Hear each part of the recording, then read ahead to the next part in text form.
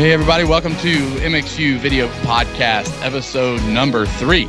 It's Rusty, Zach, and Jeremy. We're here to dive into all things video. So we're excited about episode number 3, which is kind of cool that we're actually doing this thing. I know this one's going to be a good episode. I'm excited. I'm probably the most excited about this one so far. Same. I don't know if Rusty is as excited. I learned a lot in this episode. Yeah. But anyway. Oh, okay. So who's going to tell these fine people that are listening about this episode? Who wants to do it? I'll say this episode, Jeremy and Zach get really excited with our special guest, who I will not say yet. But they get excited to talk about all things intercom. That's right. I said intercom. A video podcast talking about intercom. Yeah. You know, well, it's a part. I want to talk about how pretty things and how they look and composition. Yeah, but Rusty, you couldn't do your job without intercom. So, without intercom, you're nothing. As we were like seeing this play out, I do realize episode 3 is going to be about intercom, and it is a video podcast, which I think, I'm pretty passionate about intercom. So I do think it's a little odd, but maybe it is the right thing to do. So I don't know. I think it goes with everything. I mean, they should honestly drop this one on the main podcast. It's talking about intercom, and it's helpful, and everybody in the church, uses some sort of intercom. Whether, technically, even if you're on a phone call, it's two-way communication. So I don't know. It's very true. Wise words, Zach.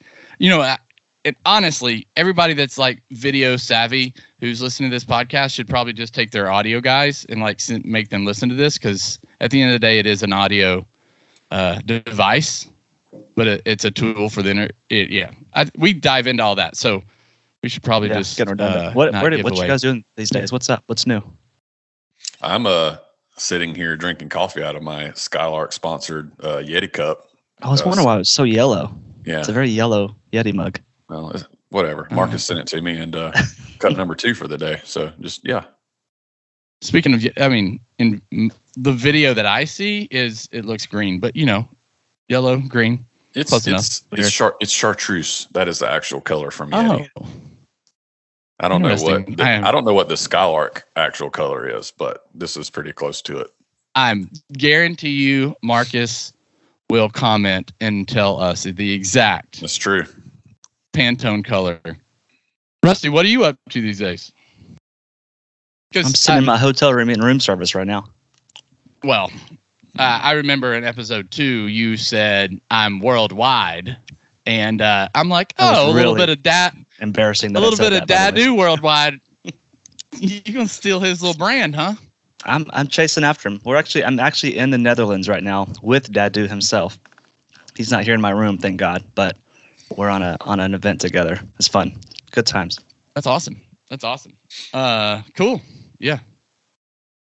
I'm sitting in my office just doing what I do during my day job and helping partner with churches and hopefully helping their video systems be better, and that's what I do. Yeah, so we shouldn't delay, because our podcast, our interview with our guest is awesome, and it's long, but not too long. But we dive deep, and I think everyone's going to learn a lot from it. So we ready to roll? Let's do it. Yep. Let's do it. All right, here we go. All right, everybody, we are joined with my friend, Jeremy Lomorri. And as well, we have Rusty Anderson and Zach Kimry along with us. And we are jumping into all things intercom. Now, Jeremy is a good friend of mine. He and I have worked together in the past, but he is the better Jeremy, in my opinion. So, not true. You are consensus, I believe. Yes, he is the better Jeremy. That is fact. So, and at the end of the podcast, you'll realize why. So, so that's why we have you on. So, Jeremy has worked for an intercom company in the past. Jeremy's worked for couple of different churches in the past, and now he works for Fox, all things Fox. Like, he does some crazy things at Fox, not just like Fox News or Fox Local, but like Jeremy, you should probably just explain what Fox means. So I work in engineering at a Fox facility that is the primary master control and distribution facility for all of the Fox properties, all the different channels. So in our building, we receive feeds from all over the place, like sports, from stadiums and whatnot. And then we insert all the commercials and all the overlay graphics, those sorts of things. And then we provide the distribution to all the cable partners and to the internet, OTT, all those sorts of things. So, man, that's a lot of words. So we should probably discuss on this podcast beyond intercom. Anyway, yeah. So sure. your team, you're on the engineering team, I assume. Yeah. So I get to be one of the principal engineers that helps manage. So my role specifically is managing the non-playout systems. So routing infrastructure, multi-viewers, displays, intercom, those types of things. Great. So that's a lot. We'll probably maybe have you on later and discuss like news workflow, because it's really intriguing to me, like what you do. But like, since we're talking intercom, we're going to talk intercom, which is really your expertise, in my opinion. And then when we were together last time, or at some point in time, Zach and I were together, and Zach's like, we should have Jeremy on for intercom. And Zach, you made that comment because why? Like, you were like, Jeremy he is the intercom king. Yes. We'll see about that, but we'd like to try to help out as best we can. You just put one debate to bed though, Jeremy. You said that, so you're an engineer, which is in all of our minds a video world kind of thing, but you are in charge of intercom. So officially intercom is a video engineer problem. Oh boy, that is a deep debate. But yeah, it depends on where you are and what environment you're in, what responsibility that sits with. But I think there's a big argument to be made that it lives in engineering, not in any specific department. When you get onto a certain size show or production, engineering is its own thing, separate from the video department or the audio department or lighting department in that case. And because intercom is so wide reaching and it touches everything, I think there's a pretty strong argument that it's an engineering managed system, but that's a hotly debated topic. So, yeah. So I'm going to say what some cool experiences you've had, because you can't just come out and say it. So Jeremy, you were, while we were working together, you had the opportunity to work the Super Bowl at Mercedes-Benz Stadium. So on the topic of intercom responsibility, so like, how does that flesh out? Like, that is a responsibility of, there's an engineering team, or is it like a video engineering team? Like, how does that work? Yeah, for a show like that, there's actually 3 different intercom systems, which all have their own intercom managers, all of which are generally under the engineering arms of the different kind of divisions. So when you go to a show like the Super Bowl, there's the broadcast arm, which is all of the external feeds that are going to be out and played for all the viewers at home. There's the in-house show, which is provided for all the fans that are physically in the stadium. So what's happening on all the LED boards, what's happening pre-game, post-game. And then for the Super Bowl is a little unique. They have their full own separate crew for halftime, because the halftime show is obviously such a huge deal. So when I did the Super Bowl, I was in charge of managing the in-house show comms, which is tied in very tightly with the halftime show group as well. We share a lot of the same resources. So we work together closely with them. But yeah, I worked under kind of the engineering department that was handling all of the in-house stuff for that particular show, and just managed the communication flow for all the different people there. There was, 60 or 70 intercom stations and, a handful of wireless and things like that for our needs specifically. Great. So that's cool that you did that, which means like you kind of know what you're doing, I think. Hopefully. Yeah. Hopefully. All right. So let's dive into intercom. Rusty, why don't you tell us everything you know about intercom, and then Jeremy will fill in all the gaps. It's a mean question, because that as we were talking about doing this episode, I said, I don't need to be there. I'm just the intercom monkey. I just put on the headset and yell at people who are running cameras. I know nothing about setting up comm. Well, I know there's some differences. There's matrix systems. There's 2-wire, 4-wire. I don't know what the difference in those are. Yeah. I know what bad comm sounds like. Yeah. I've used that a lot. I don't know how to fix it. I don't know what else you want, Jeremy. Party line. Yeah. Yes, party lines, matrix, 2-wire and 4-wire differences. That's definitely a thing. Yep. Yeah, you get into remote intercom from homes, from iPhones, from whatever. That's all part of the game now. IFBs to talent. Those are all things that are good talking points. IFBs. I'm gonna put that on my list. I'll make sure we talk about that. So let's break it down. Intercom is a tool that we use to communicate in live production. Bottom line. Yep. Now, and I would go so far as to saying it's not a physical system. That you have a communications plan, no matter what size production you're a part of. That communication plan might be you have no equipment to help you with communication and you're yelling back and forth between people trying to operate a production. That might be you live on text message, at its simplest, and you're trying to tell people, hey, so-and-so is going on stage right now, right? Or you have something like Slack, which you can have the biggest intercom systems in the world, and things like Slack still exist. That's still part of your communication plan, kind of regardless of your intercom hardware. And then it goes up from there, obviously. You have really simple party line systems, which you can talk about the difference of that, up to huge matrix systems that, have tons of endpoints. Yeah. I would like to talk about party line / 2-wire, 4-wire. Like, okay, you just take, you don't have a clue what intercom is. And you're like, hey, we just are starting. Yeah, we got these like belt packs. There's these 4-pin, 5-pin, 3-pin connections on the back or whatever. Like, sure. Like, walk us through what is that? At its kind of core. Technology. Yeah. So at its simplest, party line intercom is a mux of a send and receive channel on one. Pause. Mux. XLR. Mux is a combination of multiple things down one cable. More or less. But it's an audio signal. A mux. Yeah, it's an audio signal. So it's putting two paths of audio, because intercom is bidirectional, right? You're listening to other people and then you're contributing to the conversation. So that's two different paths.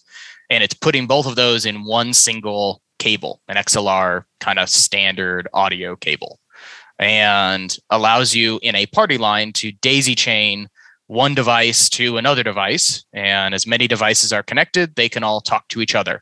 It's the party part of the party line. That technology is based in old phone system technology from the 60s in the US specifically. And honestly, a lot of the 2-wire party line technology that even exists today is the same since the 70s, when some of this production technology was invented and launched. It really hasn't changed much, and it's still out there. You can buy new 2-wire party line systems today. There's been a lot of advancement. We can talk about that too. But at its simplest, that is all it is. It's a handful of devices, usually belt packs, sometimes rack mounted devices or desktop devices that are chained together with XLR cable from one to the next. Yeah, it's fascinating. I remember my first experience with those things. Like, Zach or Rusty, do y'all have like a first memory of like using in some kind of intercom system? Long time ago. Yeah, my first one was probably definitely daisy chain system. Absolutely. XLR cables running around and noisy, a lot of buzz, and just everybody on one channel. I feel like I spent a day under. This is like first church production. I think I was like 19 years old or something, but I'm like under a countertop plugging power supplies because there's like buzzing bad. Yeah, ground buzz. Yeah, real bad. Yep. And I'm like, I never solved it. I just kind of moved on. Yep. Yeah, these are the challenges with 2-wire intercom systems. You're taking a whole lot of devices, each of which can have their own grounding problems. They can have their own power issues, and you're chaining them all together with a bunch of different cables. Every one of those cables can have a problem. Maybe there's a pin that's not soldered all the way. Maybe it's broken in some regard, and every single one of those things, it can introduce a point of failure or some sort of issue. It makes it real challenging to make those systems sound good. I'm assuming the belt packs are like DC powered, so it's sending DC. Yeah, part of the 2-wire standards that has power on that line as well. Which there's some limitations to, depending on the devices you're using. It can only go so far distance-wise on cables. It can only go through so many devices, and you have to put it through another device to add power again to the line. But yeah, it's all DC power on the same line between two of the pins. Okay, so that's pretty common setup. I mean, I feel like even today, Zach, at Elevation Church campuses, like, is there intercom there? Yep, what it's kind all everywhere other than here is all 2-wire party line. Typically 2 channels, a production line and a cameras line. Cool. That's a good point there. Why separate those two? It's a common thing. Just to keep communication clear. And, you as a video director know that you're constantly talking on it. And that way the camera team can stay separate and continue to do what they need to do and have the production team be able to execute their portion of it as well without there being a ton of overstep. Yep. Yeah, those video directors, they have a tendency to talk a lot, You got to keep them on their own. To do. That's right. Keep them on their own channel. Yeah. So historically, I mean, we started with this 2-wire party where everybody was a part of it. And then companies realized, hey, we could have more than one of these in a single device, right? So it's very common nowadays to have a 2-channel party line. And there's a lot of products out there that have put all of that into one cable. So you still have one cable, but you get 2 channels. But then there's, several devices that can be 4 channels or 6 channels in like a rack mount unit, and they have multiple 2-wire cables that come into them to be able to facilitate that. But it's for that exact reason, like Zach mentioned, you want to isolate the traffic of what people are hearing as much as possible so that people can focus on the job they need to do without hearing the chatter of the rest of the system and things that don't really pertain to them. So 2-wire is different than 2-channel is what I hear you saying. Okay. Correct. So where does 4-wire come in? Like that, I feel like that's a very common. I remember seeing like a rack mounted ClearComm panel thing, and I remember seeing 4-wire, 2-wire on the back. So 4-wire. So 2-wire is a muxed version of a signal path, right? So it has transmit and receive on the same physical cable. So it's one XLR. 4-wire is just balanced audio. So your input and output to that device are going to be on 2 different cables, 2 different XLR cables.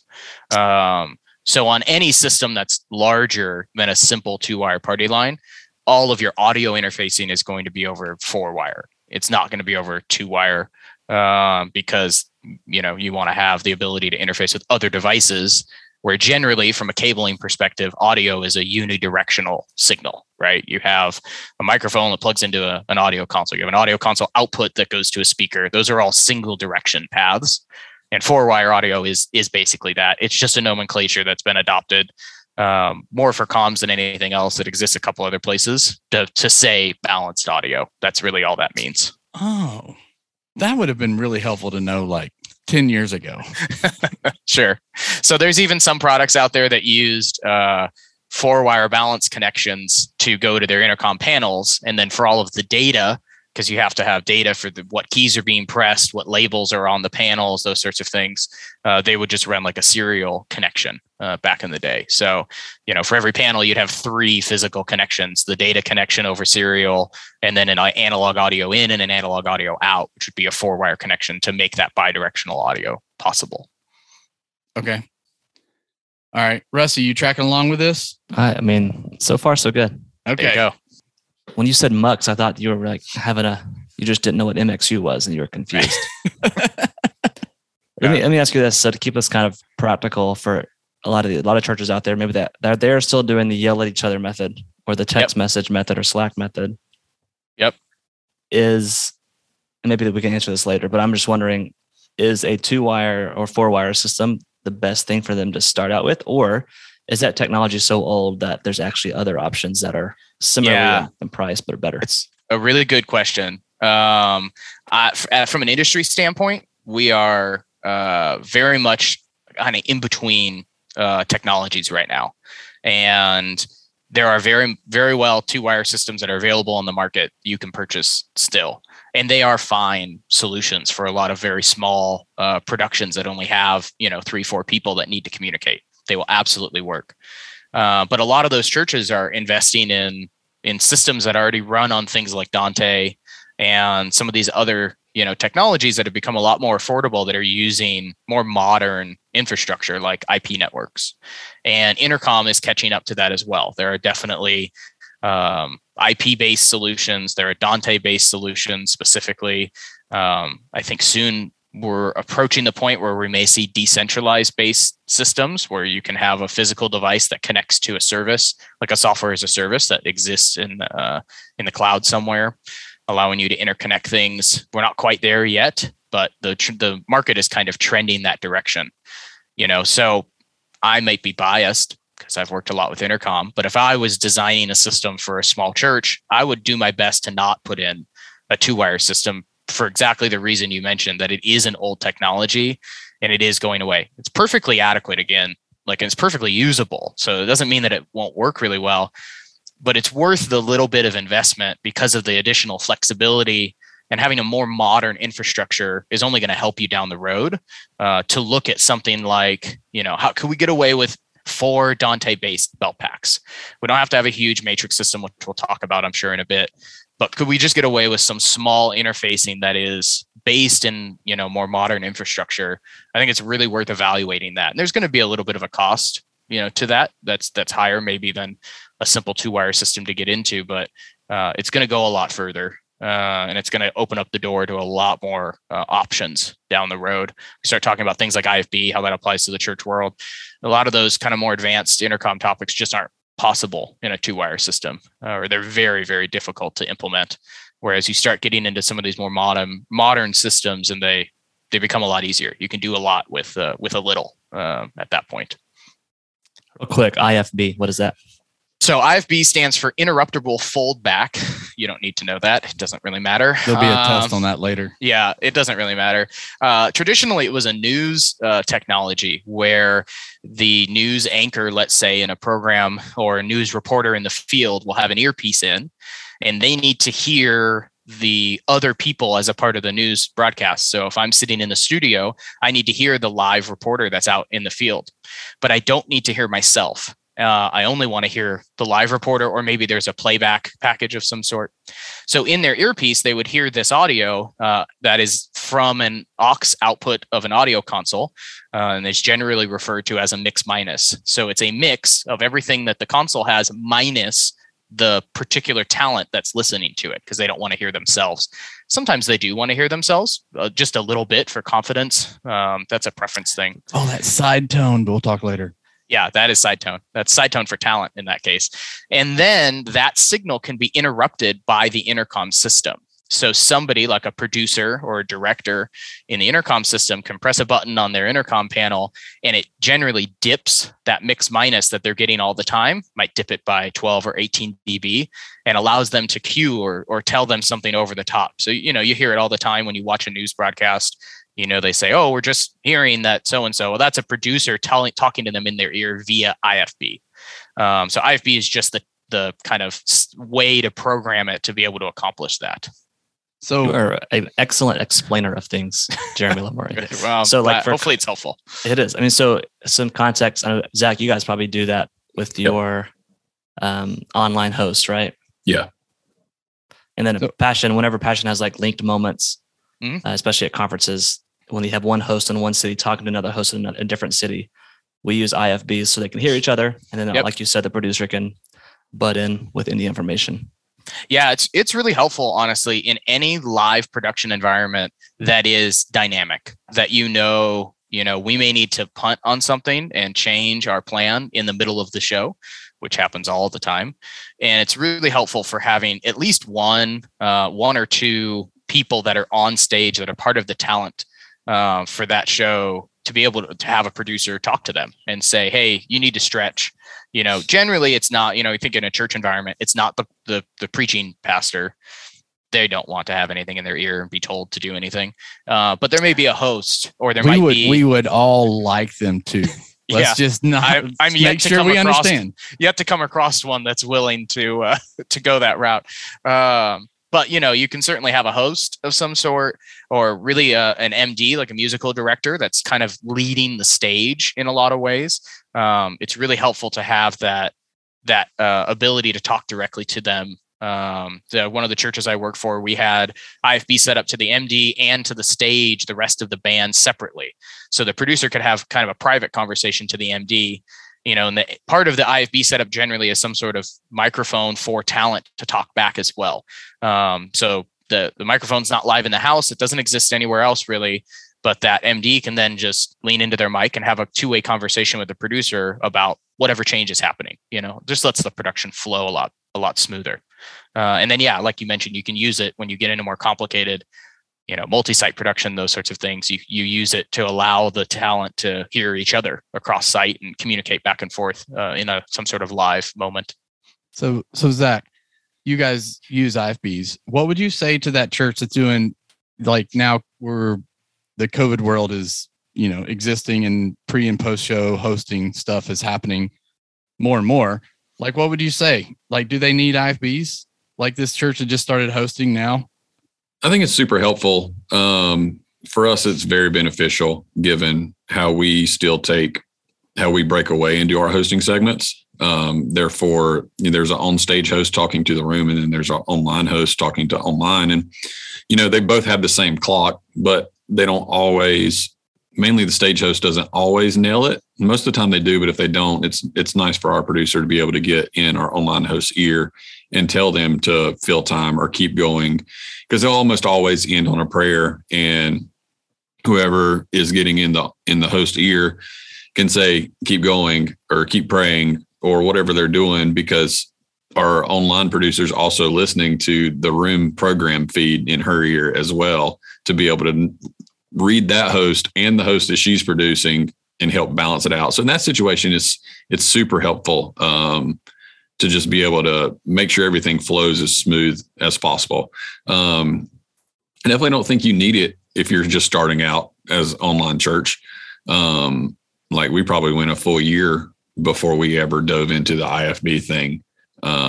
But it definitely has its benefits to it, but I don't think it's a necessity at all. Yeah, I think it's worth exploring for everybody, and then, like, just being able to have the strategy for communication. I think that's where I like the way you started that. And you definitely want to make sure that you have some not on air time practicing with the host and the producer, because that's definitely and something that you have to learn to continue to be able to speak while someone else is talking to you in your ear. Yeah, and producers have to learn when to talk and when not. Absolutely. To. Right. That it goes all the way around. Everybody's got to get used to that type of a setup. Yeah. So it's like, I've had a few people who were like anti it, and I said, let's just try it. And then eventually, like, they started trying it, and it was like, okay. And then a couple of them are like, I can't go without it now. Like, it's so helpful to have a producer, like another brain, thinking about that segment, and listening to it and giving feedback. So that's good. Well, and think, like everything we're going to talk about, IFB is a concept, right? It's not a technology. Yeah. And so you could have no intercom system, but you have an audio console that has a microphone input and it has an aux bus, and your producer could wear an IFB and have their own aux, and the MD, let's say, could have an IFB and wear their own headset and have a microphone, and you can accomplish the same type of IFB communication no matter what kind of technology you're using. Yeah. So you don't have to have the latest and greatest to be able to streamline the communication. That's good. That's a good word. All right. So I heard this term when I was at the Passion Conference. I've heard it a lot, and I have no clue what it means. So there's this term called null, and I think it's something about the 4-wire, 2-wire thing. Yeah. And there's like, you got to null that, and I don't even know what in the heck that means. That's any 2-wire system. All modern 2-wire systems have the ability to auto null. So there's usually a button you'll see. What is null? Yeah. Ooh. So there's the nulling process is balancing the voltage on a line to be in the nominal state that the system needs for it to run.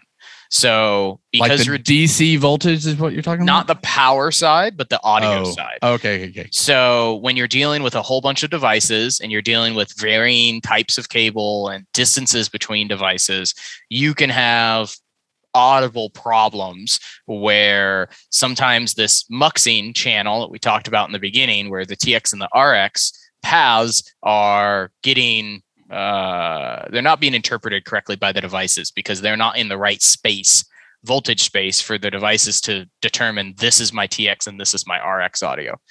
And so nulling puts it back. The symptom you can have when you when you haven't nulled the system is you hear crosstalk, where you shouldn't hear another channel, but you do somehow on the line, or you can get what we call slapback, where you talk and then you hear yourself back a few moments later, depending on the number of devices and cable and things like that. It can be, maybe a second later, but it's usually a little bit faster. And a lot of those issues are just because the system is not tuned to the length of cables, the type of cables, the number of devices in that chain for a party line. This is a 2-wire PL thing only, analog 2-wire PL only.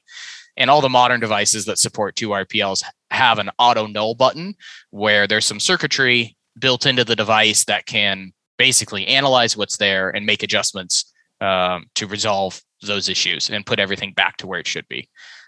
Historically, there were some dials. There were basically potentiometers that you had to adjust with little screwdrivers. And yeah, actually have that.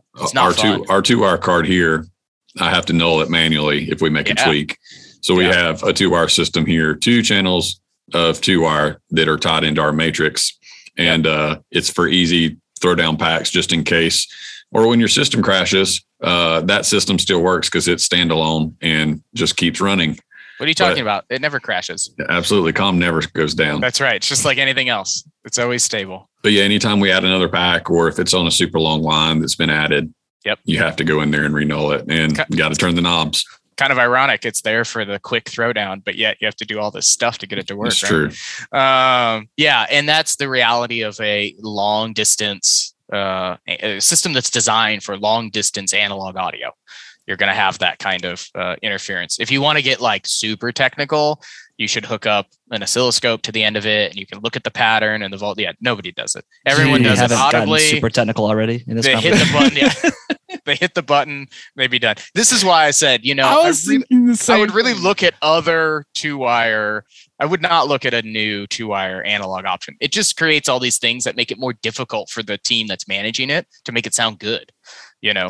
Have we learned why Jeremy is the better Jeremy already? I mean, Lord help us. Don't have me program a switcher panel, man. Well, that would not be a good day. Well, my question was like, you are a video engineer. Like your responsibility is video transport and intercom, like in this Fox facility. So like you obviously had to learn audio as well. Like I think that's maybe a little bit of your background, right? Yeah. I had a bit of experience with audio. I mixed front of house for years. Back in the early days of production. I'm fortunate to have experience across a variety of different technologies. But I have focused a lot on intercom throughout the career. It's wild. It really is an audio. Like I'm just hearing it. I'm like, okay, it really is an audio device. At the end of the day, it's an audio device. So if you know audio engineering, you'll know intercom. Yes. Yeah. It's used by the video system. Yeah. So why don't we, that's a good segue into matrix systems. I was going to say, are we in the matrix? Are we all sheep? Why do you keep saying matrix? So a matrix intercom system is exactly like you just described. It is an audio router. That's all it is. It has a series of inputs and a series of outputs. And depending on what buttons you press on these fancy looking panels that you put everywhere, it routes your audio from one input to an output. That's all it does. Similar to an audio mixer, there's some gain staging you have to deal with to make sure everything comes in at the right level, just like you would on an audio console. There's even many of the systems have some basic audio processing, like built-in compression and limiting, high pass, low pass filters. So very similar to how an audio console works. And when we build these matrix systems and we tune them to make them sound really, work really well and sound really good for events, we are operating under the same principles as audio engineers. We are making sure that all of our inputs are gain staged well. They're coming into the system at more or less the same level so that when you're listening to all of these sources on your intercom panel, one of them's not super loud and the other one's super quiet, and you're having to make volume adjustments to try to hear these people. We want everything to be really smooth. We want it to be at a very similar level.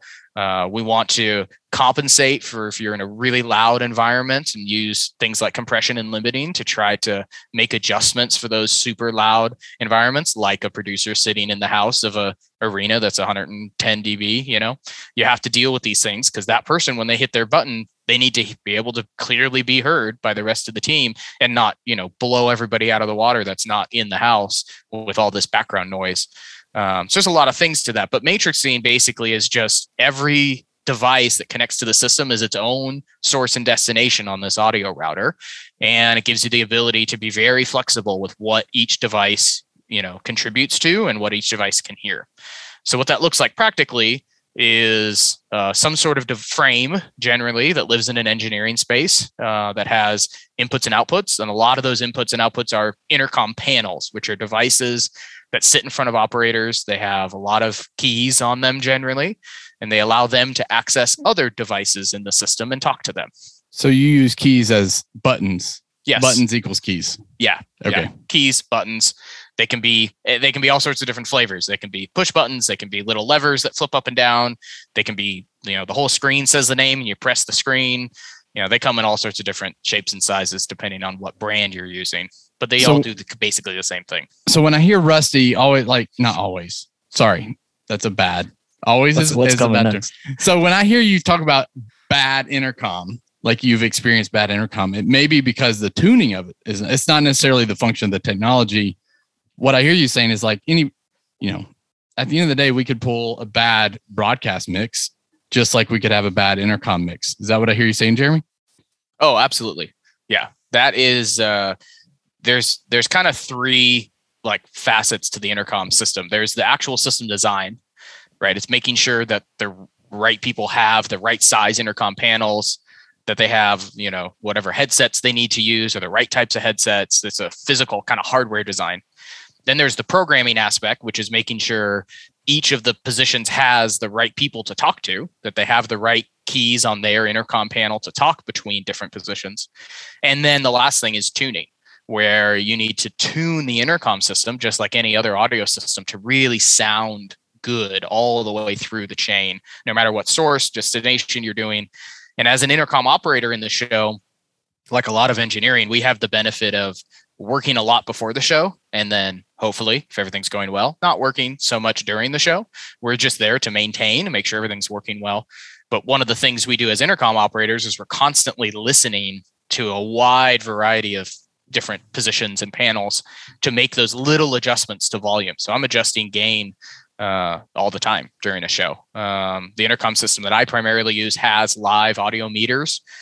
So I'm looking at all the sources on these audio meters bouncing. And if I see one that comes in, way hotter than everything else, I'm making adjustments live to help balance that in so that it sounds good, and it sounds like you expect it to sound.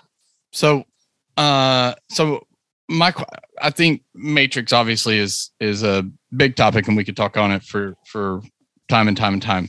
Yeah. And go deep, but we don't have time for that necessarily right now. So let me ask everybody, like in general, like real practical terms, intercom has to do with the video system because obviously camera ops are going to put headsets on. It's a way of communicating.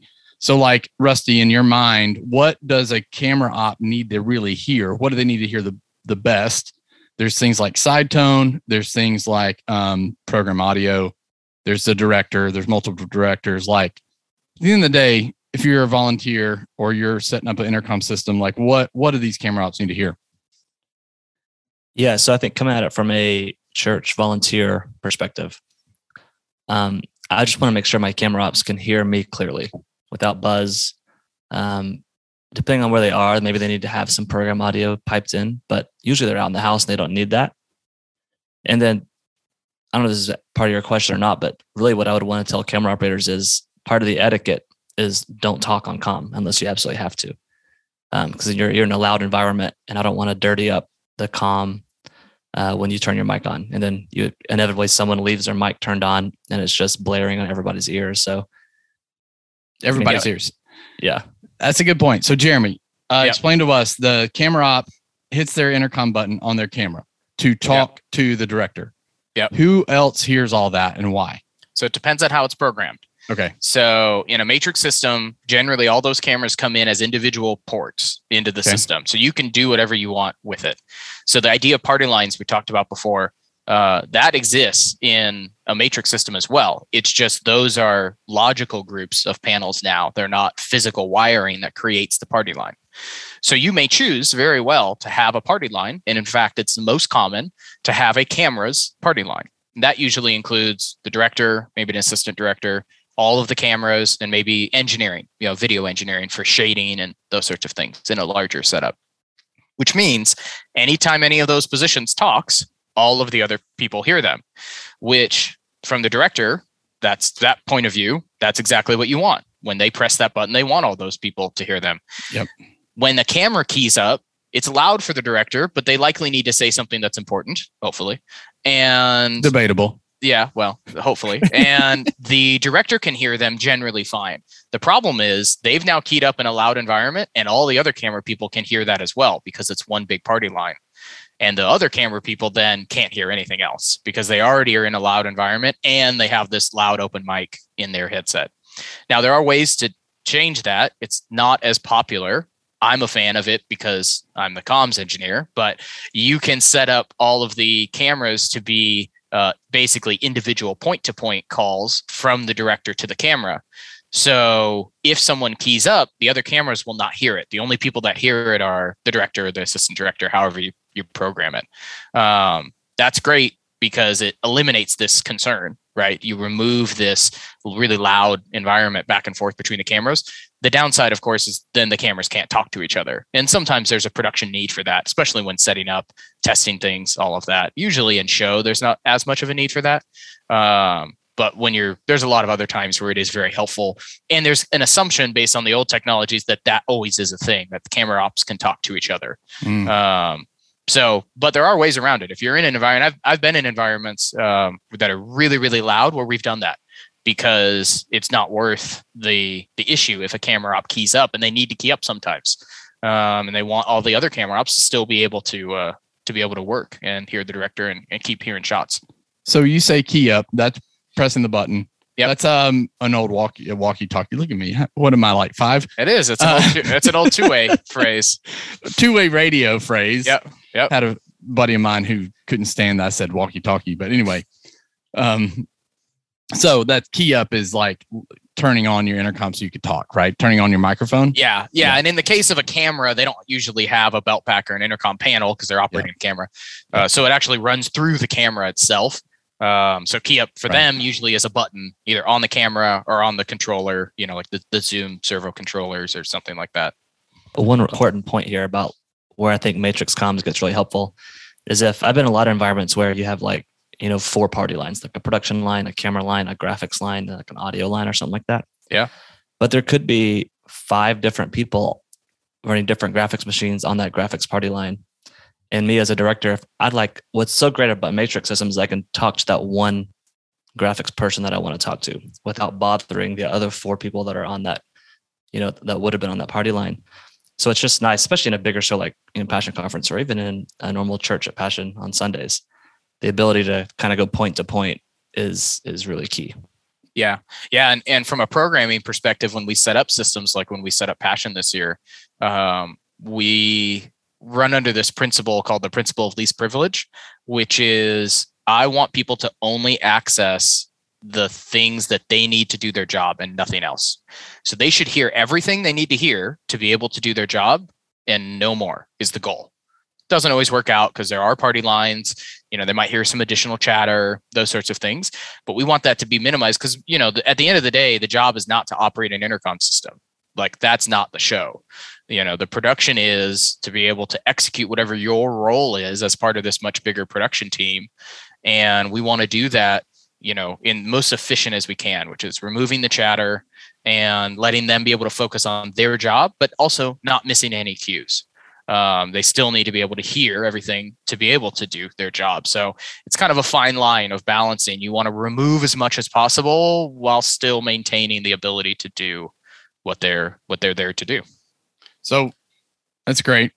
And there's even more things that we could talk about. There's a lot of philosophical and people have different opinions about which ways all this stuff should be operated. And then, I remember stepping into a church one time and it was like they have a matrix system, but like all they have is party lines set up everywhere. So they just recreated a belt pack, like 2 or 4 channel system with a matrix because then everybody thought they wanted to talk to everybody, which was not the case. Right. So you got to have some discipline and you got to have some, again, the strategy for communication.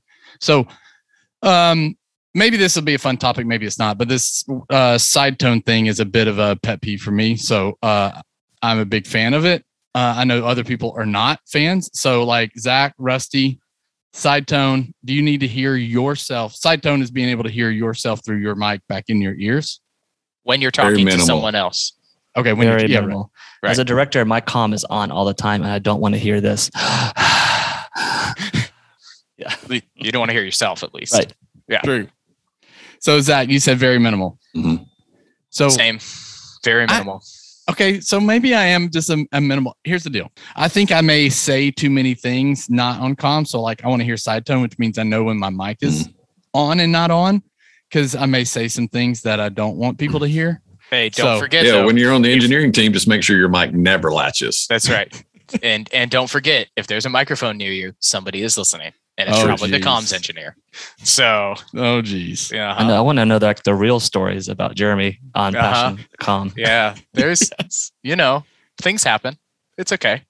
Great. So, cool. So side tone is that. And then there's some side tone adjustment. I assume we were talking about like minimal, loud.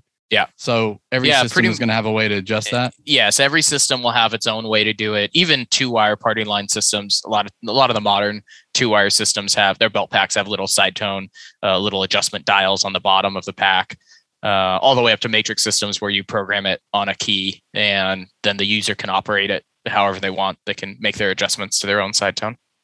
That's great. Zach mentioned the word latching, which we don't have. We need to land the plane here in a minute, but latching is an important function of this stuff because I know people are like, oh, like it's different. So yes, there's ways to communicate differently on the panels or whatever. Yeah, most systems will provide the ability to either have a momentary, which is a push to talk mode for the keys, or some sort of latching mode where you tap it and then it's on, and you tap it again and it turns off. And then a lot of the matrix systems have kind of a hybrid mode or an auto mode where if you press and hold the key, then it'll be momentary. So when you release it, it will release. And if you just tap the key, then it'll latch on. But all those options exist. Generally, when we start programming, the baseline is momentary push to talk for everything because you want to reduce chatter and you want to reduce noise. And then you turn on latching as needed. So obviously, like the director with cameras, that's something you want to latch. There might be a couple other spots you want to latch. There are certain things like IFBs that you never want to latch because think this is going to talent's earpiece and you would hate to accidentally leave it open and now you're distracting talent. So there's always a mix depending on what you're doing. And I think it comes by the event as well. There's a lot of times where I have to make a tweak where it's like, I need my key to latch today. Yep. But then make sure you disable it after this event. Yep. Hopefully. Yep. So a lot of things that we could dive into even more, but obviously we don't have time for. One thing that we didn't get to touch on that one day, or maybe we can, you get 30 seconds, Jeremy. So here's the deal. Wireless, there's wireless intercoms out there. Some are better than others. You don't have to mention brands or names or whatever, but like at the end of the day, if they're looking for a wireless intercom, what are they, the 30-second version of like, look at this, like from a technology standpoint? Yeah, most of the modern systems are going to run in either the decked band, which is 1.92 to 1.93 gigahertz, which is outside of wireless mics. It's above wireless mics, or they're going to run in the either the 2.4 or the 5 gig band, which is like Wi-Fi bands. There's pros and cons to both. They will probably get you by no matter what it is. And in fact, if I was a small church looking at getting into my first intercom system, the price point is going to be a little higher, but I would seriously consider only doing wireless. It's so much more flexible for what you're trying to do. And when you're a small church and you've got, 1 or 2 production guys, you're running around and doing everything. You can't be tethered to some seat to be able to be on comm.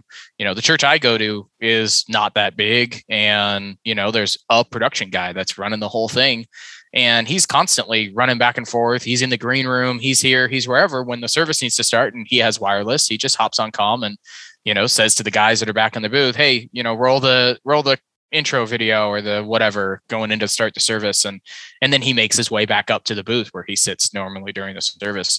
So yeah, there's a lot of options there. There are several companies that do it. There's certainly a variety of budget points with different feature sets, but it's definitely worth looking at if you're looking at getting into intercom. That's good. This has been really fascinating for me. I think it's an awesome intro level, and for this podcast intro level. Come on, give me a break. No, I'm just saying there's like a long list of things that I could keep talking about, and we could go on and on and on. I'm thinking about the questions that people will have. So people will have more questions, yes. But the problem is no one will be able to follow Jeremy, because we've talked about this. Jeremy has a private Instagram account that you could ask to follow. It's fine. You could ask. That's right. Okay. Yeah. So yeah, I'm all right with that. I don't post a lot about intercom on there. But can we slide into your DMs with questions about comm? You can slide into my DMs. Yeah, anytime, okay. Rusty. There we go. There we go. Yeah, absolutely. I am more than happy to answer questions. You're welcome to give my Instagram out. Okay. But yeah, I'm more than happy to answer questions, or if you guys get a series of questions, maybe do this again sometime with some specifics that came up out of that. Yeah. Cool. Well, that's awesome. I don't even know your Instagram handle, to be honest. So it's Jeremy Lomorri. Yeah, it's J Lomorri. There you go. Yeah, you could put it in and there's like notes. Oh yeah, yes, right. The show notes. Yes. Yeah, perfect. There you go. Cool. Thanks for being here. Thanks for taking the time. Well, hey, thanks for having me. It's a pleasure, and hopefully it's helpful for the people that are listening. Yeah, time will tell, though. I think it'll be helpful. Yeah, all thanks, right. Jeremy. Yeah. See you later. See y'all. Bye. Thanks.